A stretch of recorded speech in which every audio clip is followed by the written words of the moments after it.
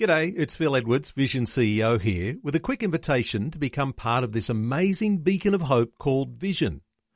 Together we can put our love into action to help people of all kinds build or rebuild their lives on the truth of God. Please consider the part you can play during our upcoming Visionathon appeal, remembering that it's your support that makes Vision possible, including this podcast. Life, culture, and current events from a biblical perspective. 2020 on Vision. Well, of course, it has been an historic week with the death of the dictator Fidel Castro, who ruled with an iron fist in the nation of Cuba.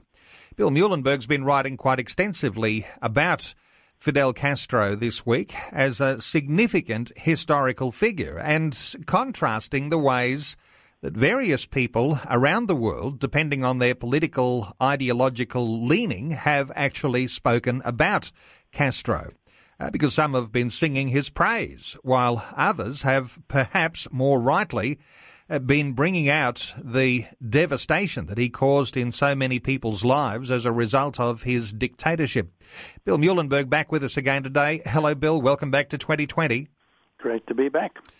Bill, it is always important to be able to make an assessment of an historic leader like Fidel Castro. And you began to write about him earlier in the week when that news began to break. And there were some world leaders around the world who were glowing in their praise of Castro. I guess that's probably part of the inspiration for you to take pen to paper and put down your thoughts. Yes, quite right. It's fairly typical, sadly, that the more left, especially secular left you are, whether in the media or as a leader, politician, the more likely you're to go on in praise, a whole host of pretty horrible dictators and thugs, to be honest, whether Castro or some of the communist leaders elsewhere, Mao, Stalin and so on, Brezhnev, Khrushchev. We've had so many really quite horrible tyrants who've been responsible for the death of, all up, millions of people, millions of their own citizens, torturing and imprisoning millions of their own country people. And yet, sadly, we have some of the leftist leaders, whether Trudeau in Canada or even our own Bill Shorten here, waxing rather eloquent about how somebody like Castro was some kind of, great leader in human rights and humanity, when the truth is quite the opposite.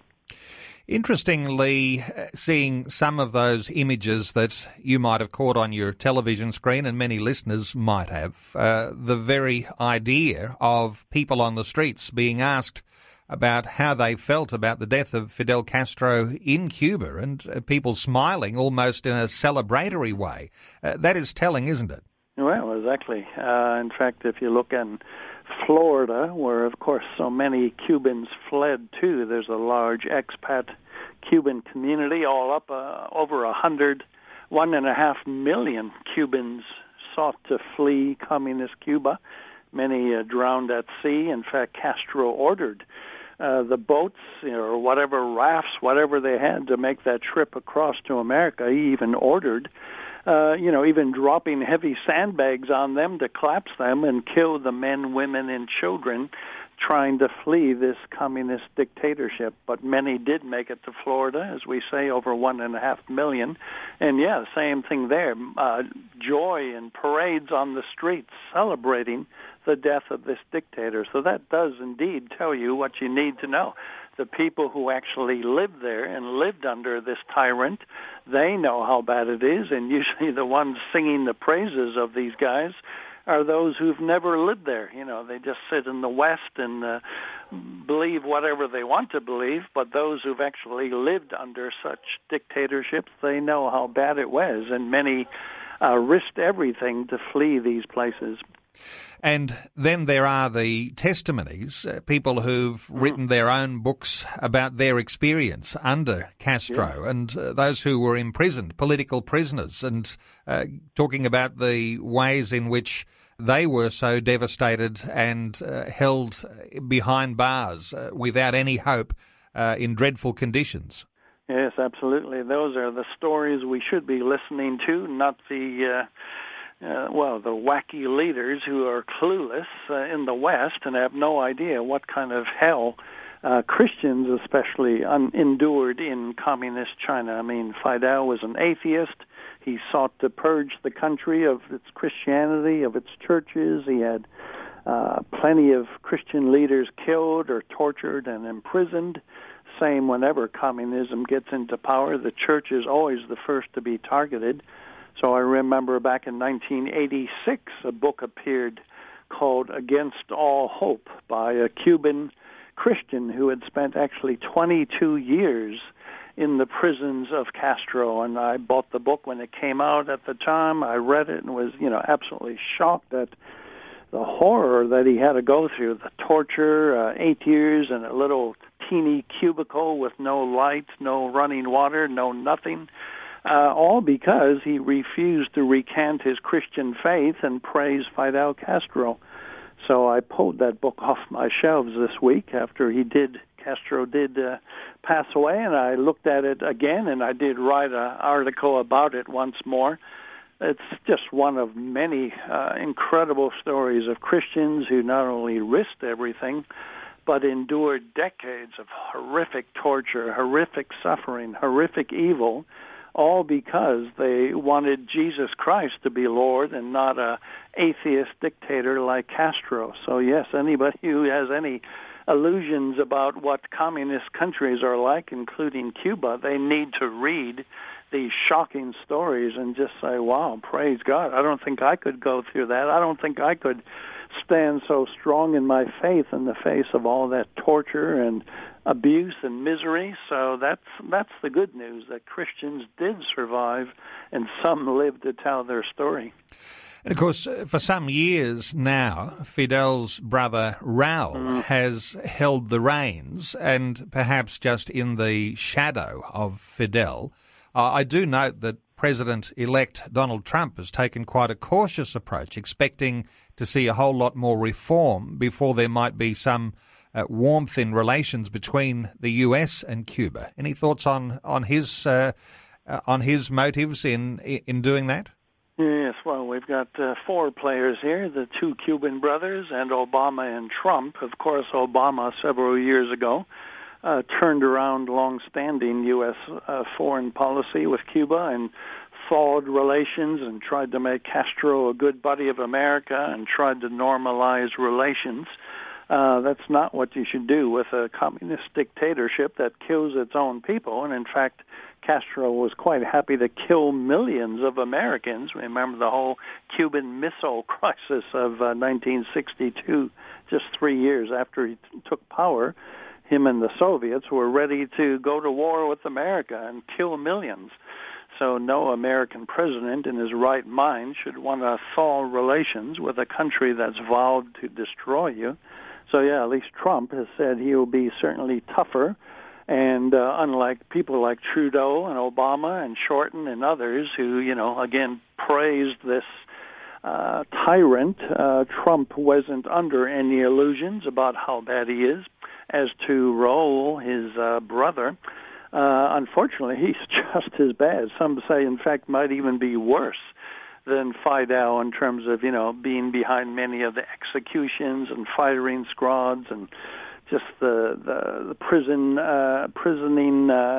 political prisoners and so on. So we don't really see things getting better under his brother, and until his brother dies or moves along, things could still be very, very tough indeed, certainly for Christians in Cuba, and at least Trump is a little bit more realistic than somebody like Obama. At times like these, Bill, you like to pause and reflect and hopefully land on something solid when it comes to the lessons that need to be learned from the past when you have the passing of a leader like Fidel Castro. And the issues of socialism, and some would say the more militant form of socialism called communism, well, these things are not dead. They continue to hold people in levels of bondage that the Christian side of things says there can be freedom from those things. When you reflect on socialism, communism, are there lessons to be learned about what we're seeing from Fidel Castro? Well, absolutely. Just as we saw Russia and Eastern Europe go from being fairly prosperous and free nations to be impoverished, political hellholes really under the communists, the same here. Cuba prior to Castro was a fairly well-off nation, and people did pretty well. But since the communists came to power, the standard of living has plunged. Most people are living in poverty. Of course, there's two other classes besides the normal Cuban. There's the tourists who come in and see exactly what the communists want you to see, and then there's the communist leadership. They live very well indeed. In fact, Castro had all kinds of mansions. He had a series of mistresses. He lived very well, thank you very much. But the common person live very poorly, and that is always the track record of socialism, sadly. Even with their much vaunted so-called free health care, most patients, if they can even get into a hospital, have to bring their own sheets, their own medicine. I mean, this is nothing to get excited about. It's a place of misery and poverty for the masses, and that is always what happens when you take away private property, take away the means to produce wealth so that everybody can benefit. Certainly the free market is not perfect, but compared to what we see happening over and over again when socialists take power, everybody suffers except the leaders in those kind of countries. So we should be learning the lessons, but often we fail to do so. Bill, I was just reflecting with someone else earlier this week about the idea of always speaking well of the dead. And as a Christian, when you come to the scriptures and you say, well, how am I supposed to speak well? Isn't that a very Christian thing to do? As well, you know, an evil dictator may have passed, but why don't we come up with some good things to say? Is there any insight that you can share with us about a biblical foundation of how we ought to be assessing and speaking of those who have perhaps in the minds of so many and with the evidence so strong have actually been tyrants? Yeah, well, this is it's a good point, and it happens quite often when we had Saddam perishing, Osama bin Laden, the same now with Castro. You get some Christians saying, oh, you can't say anything negative, and this is no reason to gloat or celebrate. Well, I simply tell them to start reading their Bible. There are, in fact, hundreds of passages in which Christians or believers are told to celebrate, to rejoice when evil is restrained, when the enemies of God are put down. It runs throughout the Bible. Simply go back to Exodus when Pharaoh and his armies were swept under the waves of the Red Sea. There's a whole song of praise and worship to Yahweh, celebrating the death of Pharaoh and, the enemies of Israel. David, when he overcame his enemies, sang praises and worship to God. Read the book of Revelation if you think that's all Old Testament. There, like in Revelation 18, when the enemies of God are defeated, spontaneous praise and worship erupts in the heavenlies and goes on and on. So there actually is a place for those who don't repent, for those who keep shaking their fists at God and refuse to bow the knee. Sure, we pray for all to come to Christ. We hope all surrender and become Christians, but not all do. Many continue to shake the fist. Many hate God.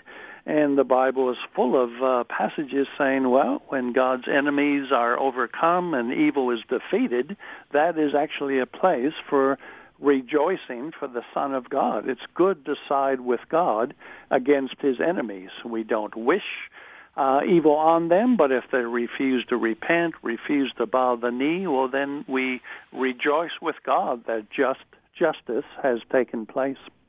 Well, Bill, I'll point people to a number of articles that you've written this week all about Fidel Castro and Cuba.